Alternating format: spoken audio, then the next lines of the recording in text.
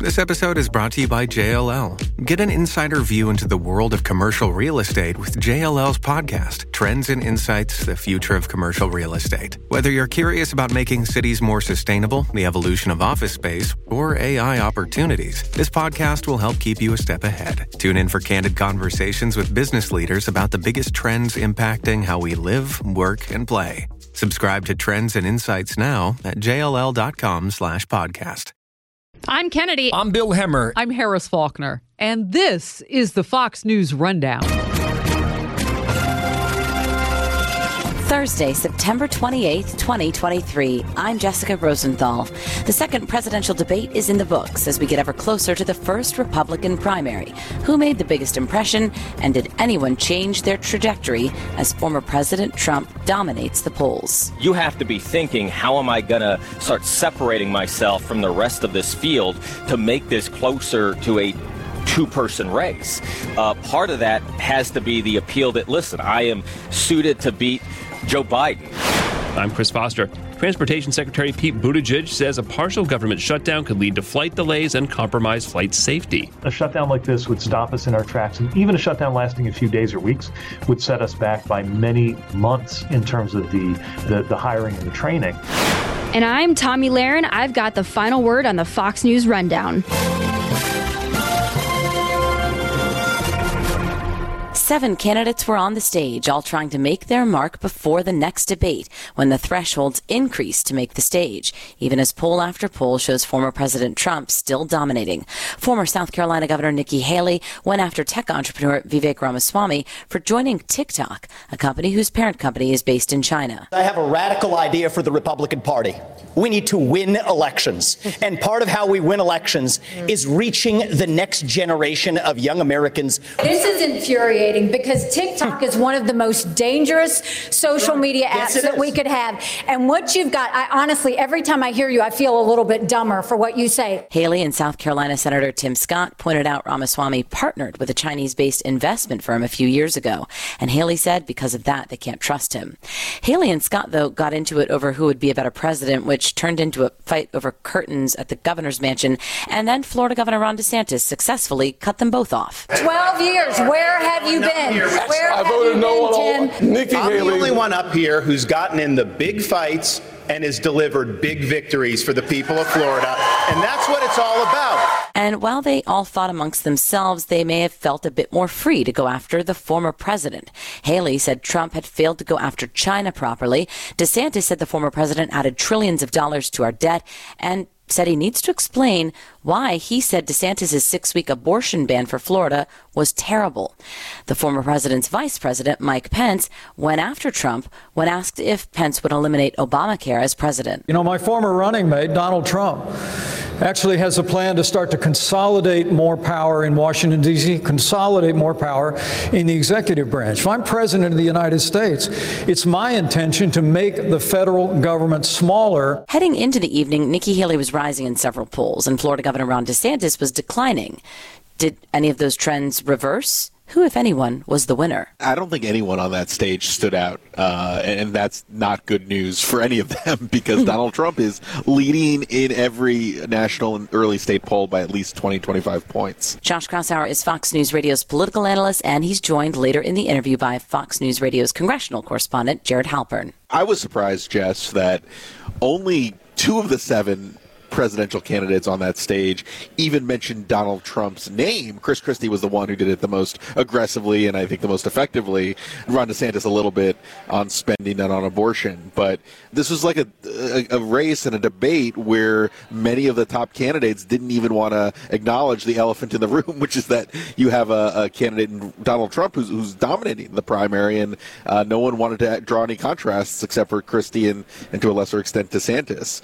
So by definition, I think Trump won the debate. He didn't really get hit all that hard, except from Christie. I also think that the big question out of this debate when it comes to Trump's challengers is was Nikki Haley's aggressiveness. She went after almost everyone. Tim Scott, Ron DeSantis, Vivek Ramaswamy, of course. She was the standout in the first debate.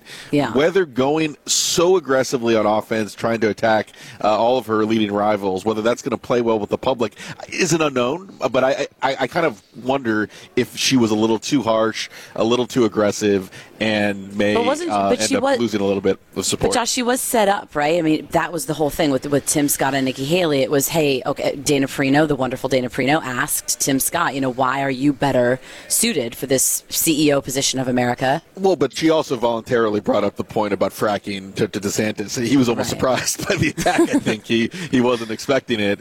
And Vivek, the classic one-on-one again with Haley and Ramaswamy, where they were arguing over TikTok and whether it should be banned in the United States, and that was one that she just jumped right in and went after Ramaswamy. So, look, the first debate, her exchange over foreign policy with Ramaswamy was the highlight of the debate.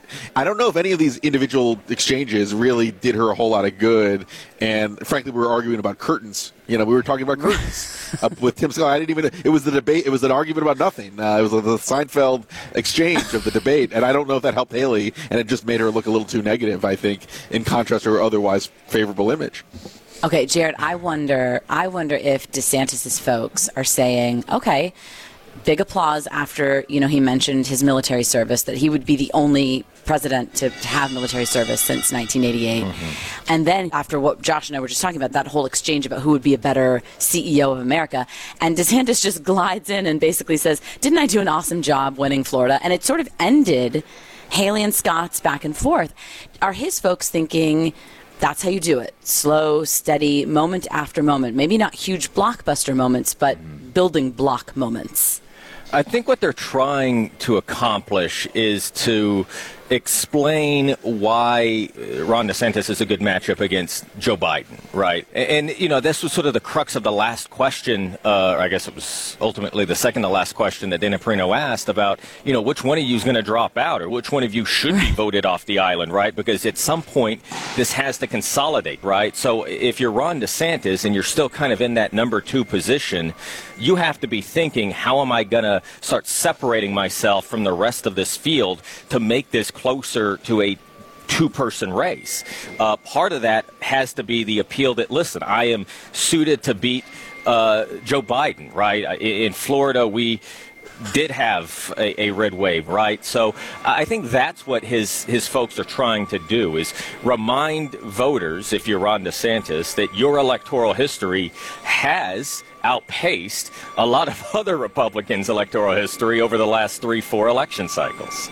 Now, we know heading into this debate, the top line issue for voters, according to Fox News polls and others, has been the economy, but more specifically the inflation. Either of you, did you hear anything definitive about how to address that? I heard a lot about unleashing American energy, focusing on, gas prices with drilling and gas and oil. Did you guys hear any satisfactory answers about inflation?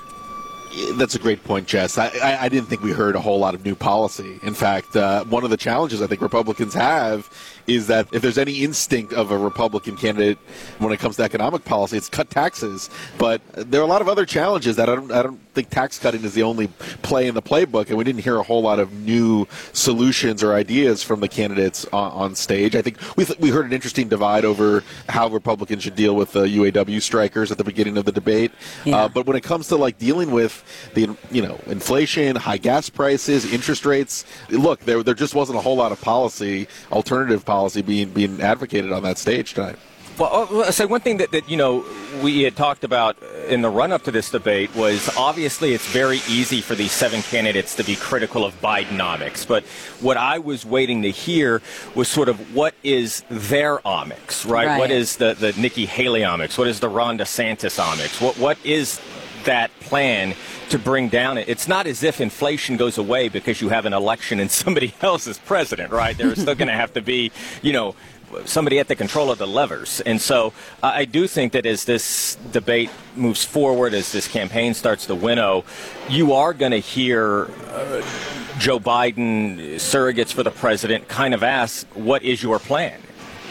And foreign policy Is that still the starkest difference here? I mean, I think that's what I heard, right? These are candidates who all kind of, agree on school choice, pro-life to a certain extent, right? They might disagree on the number of weeks or if they can get a federal ban passed, but it sounded like foreign policy, again, what was the starkest difference on where and how we spend our money.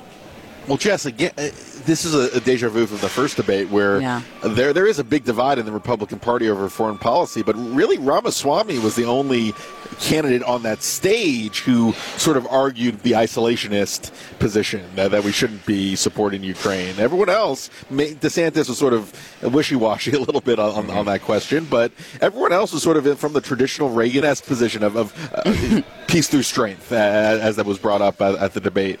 So the other issue, though, I think that is going to be an emerging divide in the Republican Party, Jess, is over how aggressively to support the UAW laborers, the strikers, and who sides with management, who's more sympathetic to management, who's more sympathetic with the strikers. The Republicans, a decade ago would have all sided with business. They would have sided with... But Josh, wasn't there an easy way out on that? I mean, Nikki Haley said, or I think it was she who said it, that it's not about either side. It's about the Biden administration putting this at their feet by pushing electric cars, that this whole issue wouldn't even crop up without that. Yes, but you also have Republican senators like Josh Hawley actually, going on the picket line and doing what Joe Biden did himself. You have Donald Trump today speaking at the same time as the debate in Detroit, trying to showcase his pro-labor bona fides. So, this is an issue that I've never heard Republicans rhetorically sound as pro-union as they have over the past couple of weeks, especially in the wake of a disruptive strike that could really raise the price of domestic domestic cars and really cause a wrinkle in the economy. And we talked about it from the aspect, Jess, too, is like here we are at the Reagan Library, and obviously President Reagan had a very hawkish foreign policy, right? Peace through strength, got involved in, these efforts in Central America, in Africa, parts around the world. He also...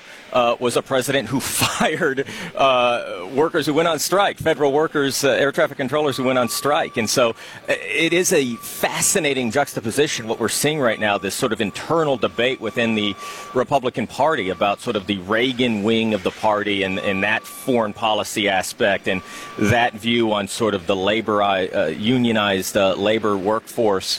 And the more populist strain that is, taking hold of at least parts of the Republican Party. I talked before the debate to Carl about it, and he reminded me that when Ronald Reagan was running for president in 1979 and 1980, his views on those issues were sort of on the outside of where the Republican Party was at the time, that the Republican Party was more isolationist at that point, and that he was the one that kind of changed the direction of the Republican Party that we sort of saw play out over the last few presidencies, and now we're kind of seeing Republicans take on that debate again. It was notable that about an hour and a half before the debate, there was a vote in the House of Representatives over Ukraine aid funding.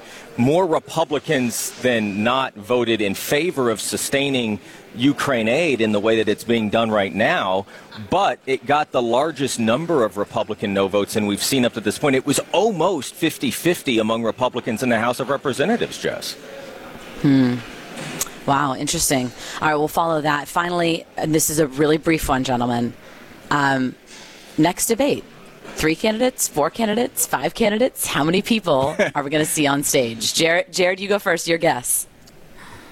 I think we have 5 at least. I think that you're going to see candidates do some creative ways to raise their profile enough as it relates to maybe some of the polling, and certainly we've seen some creative strategies in getting those donations where they need to be. Yeah, I think Jared's on the mark. I'll go with 6. I think Mike Pence, if he's on the bubble, he'll qualify for the next debate. But I think Doug Burgum. I mean, he was trying to. He really. I felt a little bad for the North Dakota governor trying to get his lines in, and didn't feel like he was getting a whole lot of time. He was on the bubble already for this debate, and I don't think he's going to last much longer. Josh Kraushauer, Fox News Radio political analyst, and Jared Halpern, Fox News Radio's congressional reporter. Thank you both so much for joining me at this hour. Thank you, Jess.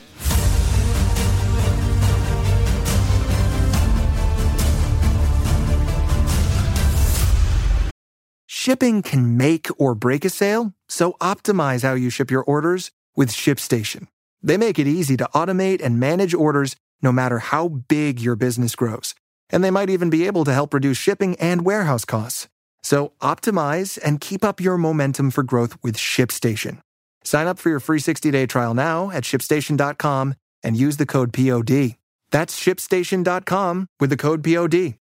This is Tommy Lahren with your Fox News commentary coming up.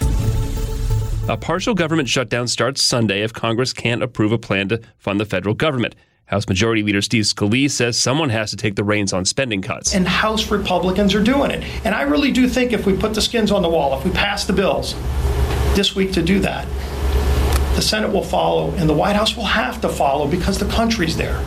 House Democrats stand ready to work to keep government open, to end the chaos, and to work on the most pressing matters that the American public care about. California House Democrat Pete Aguilar, federal agencies have been reviewing and updating their shutdown plans. Well, I'm very concerned about the fact that air traffic controllers would immediately stop getting paid. Transportation Secretary Pete Buttigieg. We're talking about people who, thousands of them are in this department, who go to work every day. They keep us safe. They have a stressful job in the best of times. And we're asking them to come to work with the added stress of not having a paycheck. We would also see a lot of critical work on consumer protection and railway safety stop. We're developing a lot of rules right now that we're using to hold airlines accountable and to improve railway safety. Would not be able to continue progress on that. And particular concern given that we've finally seen things like flight cancellations get back to normal or even below normal. This would stop us from hiring new air traffic controllers because we couldn't train them. This is the worst possible time to stop growing air traffic control because air traffic control's got a lot on its plate just to keep up with the record high air travel demand that we're experiencing right now. So those are just a few examples of why a Republican shutdown can and must be avoided. Yeah, there are people who don't work on the government who say, oh, big deal. So they work without pay for 2, 3, whatever weeks, but they'll get it back. There was a 30-something day shutdown where a lot of air traffic controllers and airport workers said, forget this. If I'm not going to get paid, I'm not going to show up. And there were just a lot of sick calls that actually did affect air travel.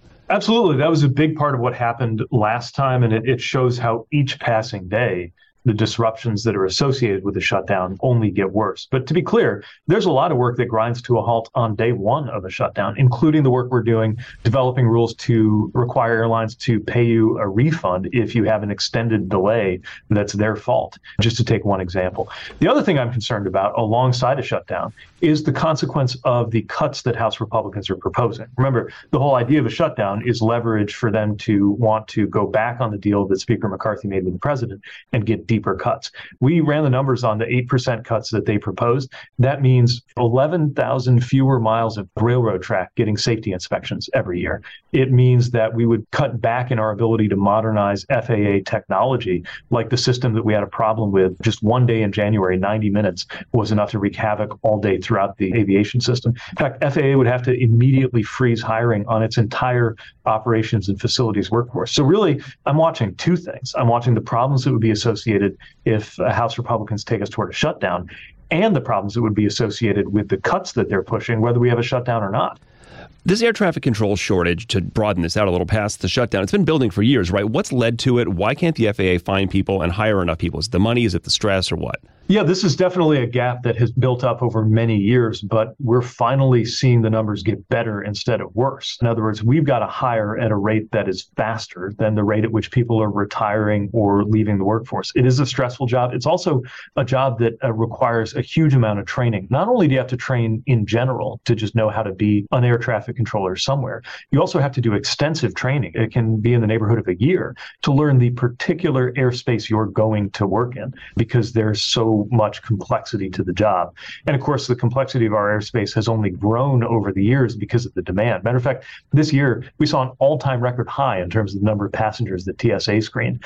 So that's adding to the load. It's adding to the stress. That doesn't have to automatically be a problem if we have the staffing and the funding to keep up with it. We put funding funding in the president's budget. The president has requested enough to do even more hiring next year so that we can really chip away at that gap. But again, a shutdown like this would stop us in our tracks, and even a shutdown lasting a few days or weeks would set us back by many months in terms of the hiring and the training because of the complexity and the sensitivity of that process. I don't know if this is a government problem or if it could be made into a government problem. There's also a growing pilot shortage.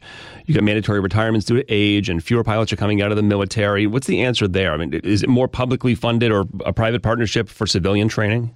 Well, we do some work to encourage careers and education in aviation, but I think fundamentally the airlines need to have the right level of training and the right level of pay, as any private company and any private industry does, to make sure they have adequate staffing. I think where we come in largely is holding them accountable so that they don't do things like sell tickets that they know they're never going to manage to serve because the schedule wasn't realistic. But again, our work to hold them accountable for that, which then flows through the system and helps ensure they do the right thing.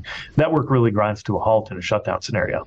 Are the airlines, in the short term, if there's a shutdown, and in the longer term, are they just going to have to reduce the number of planes in the air and raise prices to make up for it with all this traffic in conjunction to the problems they're having with their own infrastructure? What we've seen compared to a year ago is more realistic scheduling, which we think is positive. I think that's one of the reasons why cancellations are down a lot this year. We actually got them around 1.6% this year, and under 2% is what you would think of normal. I want them to go down even further. We know with weather it's never going to be zero, but anything that the airlines can control, anything we can do something about on the FAA side, we want to push. So look, we put a lot of pressure on the airlines. I think they deserve that pressure, but they also deserve credit for taking a lot of steps to try to grow the workforce, support more flights, pay competitively. But it certainly would not help them for us to suddenly shut down everything from the consumer protection functions to the training of air traffic controllers. You talk to airline leaders, they're constantly saying how they need and want the FAA to increase its air traffic control readiness and resources and staffing. And that's a big part of what's at stake here. Let me get on the ground for a minute. Let me ask you a couple of things about electric vehicles. First, their role in the auto workers' strike, if there really is any, and criticism that the administration's goals might be too ambitious. The infrastructure's not there yet. The prices are still too high. In some cases, producing the electricity isn't exactly clean either. Are there pitfalls or, unforeseen circumstances of the move to EVs that have to be addressed? No technology is perfect, but this technology is superior, so much so that industry is going there with or without us. I mean, let's be clear. The automotive industry around the world and here in the U.S. is moving in this direction because it makes business sense over the long run. And, of course, it has a lot of benefits in terms of cleaner air, energy security for the United States. What's really at stake here is making sure that workers do well in this new chapter of the automotive industry. And I think the UAW leadership has been very clear about this. They're not demanding that we stay in old technologies. They're not trying to take us back to the stick shift days or the horse and buggy days. They understand that these technologies are coming and there's no going back. What they're demanding is that there be just as good of pay and benefits of building cars with the new technology as there were with the old technologies. And I think that's a very reasonable demand, especially when you see the profitability of the automakers in these recent years. Secretary, we have some really, really old infrastructure in parts of the country. How concerned are you, now that you've looked under the hood, to mix metaphors, about bridges and highway overpasses and things? I mean, in New York City, for example, forget about the chaos locally. I mean, it would cost the economy billions and billions of dollars if a tunnel failed. Absolutely. And that's one of the reasons why we pushed so hard to get the infrastructure package done. It's why it was one of the president's top priorities. And I think it's why we got a fair number of Republicans to cross over and work with us, work with Democrats and the president to get this done. It's not really a partisan issue. A bridge is a bridge and needs to be kept in good condition. You know, we have a lot of tunnels and bridges that are more than 100 years old that are carrying vital links and sometimes could be single points of failure along the Northeast corridor, just to take one example, but also a lot of rural bridges where counties just haven't had the funds to do something about it with. This is not going to get fixed overnight. This problem built up over about 40 years, but we finally have the funds that each year it is going to be getting better instead of each year getting worse. You've been in this job going on, I guess, 3 years now, and you've learned some stuff. What's something that you found about the American transportation system? Because you're known to be, for lack of a better word, nerdy about it. What's something that you've gone and told friends, hey, did you know about this? This is really interesting. Well, there's a lot of things that our department does that I think most people don't know about, from managing the St. Lawrence Seaway, which is a critical part of our supply chains that we jointly manage with Canada, to the U.S. Merchant Marine Academy at Kings Point. And, the Merchant Marine and our seafaring capacity as a country is a very important part of our economic security. We're licensing commercial space launches, something that was obviously not part of the picture when the FAA was created, but now we have a whole branch of the FAA dealing with space. We're doing a lot of hazardous material work. And so there's something new every day. It's an incredibly dynamic space, especially with all the technologies that are developing, more and more automation in vehicles, obviously the shift to electric vehicles, drones coming into the airspace, eVTOLs, those electric vertical takeoff and landing craft that are going to be an increasingly important part of aviation, I think, for the balance of this decade. There are so many things that are just striking and have enormous potential, especially for safety. But we got to make sure that we handle these new technologies in the right way. Finally, circling back to the shutdown, you're obviously a big believer in the role of government in Americans' lives. What do you say to people who say, look, this is going to happen every other year, a shutdown? Who cares? Maybe we just don't need all this government, and this proves it. Well, every time this happens, there are real consequences, and this would be no exception. The ability to, for example, make passengers better off by developing the rule that's going to require airlines to give you a refund if they stick you with a long delay and it's their fault. I mean, that's something that people across the country, I think, understand we need to do. But passengers would be affected by the delay in us being able to get that done. Same thing with air traffic control. And by the way, the idea that anyone thinks it's no big deal for service members to not get paid. I mean, I think about the people I served with, some of whom went through 4, 5, 6 tours in Afghanistan. But also when I think about the junior enlisted personnel that I served with, who often really are living paycheck to paycheck. I mean, they really count on those funds. Reservists who wouldn't come in or get paid at all, or even be able to drill. That happened when I was a reservist during a shutdown. That's really affecting real people's lives. And if you think that that doesn't matter, go tell a service member to their face, because they deserve better. Transportation Secretary Pete Buttigieg, thank you very much, sir, for coming back on the Fox News Rundown. Thank you. Appreciate you having me on.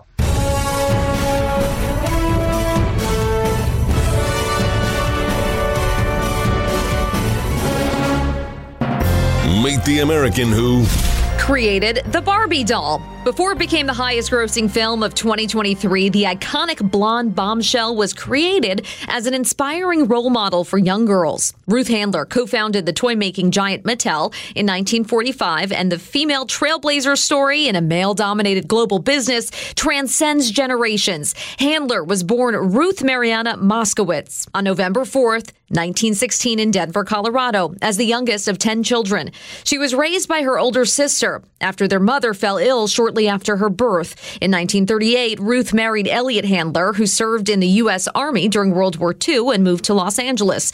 Elliot used his spare weekends away from the military to build toy furniture for his wife to sell, and by the mid-40s, the couple's toy business was making $2 million a year, nearly $34 million in today's standards. After Mattel launched in the mid-40s, business was booming. Handler and Mattel used the post-war economic boom to market toys directly to children and not their parents, a concept foreign to their competitors. On March 9th, 1959, Handler debuted a daring new grown-up doll at the International Toy Fair in New York City. Barbie was named after Ruth and Elliot's teenage daughter, Barbara, and sported the now iconic black and white swimsuit. Mattel sold 300,000 dolls in the first year, with a single Barbie doll costing $3, which would now be $32. After the success of the first doll, Ken, Barbie's sidekick, was launched in 1961. However, the company couldn't predict how wildly popular the doll would become. It was unlike the baby dolls young girls were used to playing with at the time.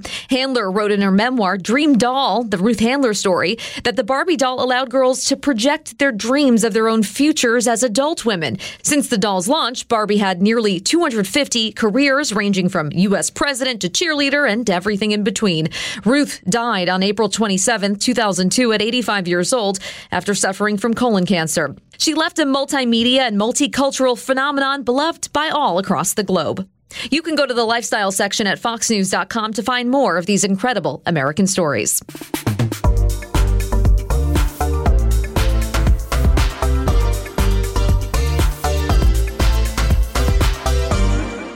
I'm Dana Perino. Join me for my brand new podcast, Perino on Politics, as we analyze the 2024 election cycle. Make sure you subscribe to this series on FoxNewsPodcast.com or wherever you download podcasts, and leave me a rating and review. Subscribe to this podcast at FoxNewsPodcasts.com. It's time for your Fox News commentary. Tommy Lahren. What's on your mind? TikTok is the worst app ever downloaded for many reasons, including its origins with the Chinese Communist Party. But in addition to that, it's also melting the minds and apparently the morals of young users. There is a new viral trend on TikTok wherein users post and share tips on how to steal and shoplift and get away with it. Yeah, tutorials on how to break the law and steal from others using the hashtag #BorrowTipsAndTricks, which has 9 billion views and counting. Oh, and apparently store workers are also using this hashtag to give would-be thieves insider information. One Target worker has a video with over 1.7 million views detailing the best tips and tricks for that particular store. This is where we are, folks. A society with no morals, no decency, and no respect for others, let alone the rule of law. It's Lord of the Flies out there. I'm Tommy Lahren, and you can watch my show Tommy Lahren is Fearless at Outkick.com. You've been listening to the Fox News Rundown. And now, stay up to date by subscribing to this podcast at FoxNewsPodcasts.com. Listen ad-free on Fox News Podcasts Plus on Apple Podcasts. And Prime members can listen to the show ad-free on Amazon Music. And for up-to-the-minute news, go to FoxNews.com. Kudlow on Fox Business is now on the go for podcast fans. Get key interviews with the biggest business newsmakers of the day. The Kudlow podcast will be available on the go after the show every weekday at FoxBusinessPodcasts.com or wherever you download your favorite podcasts.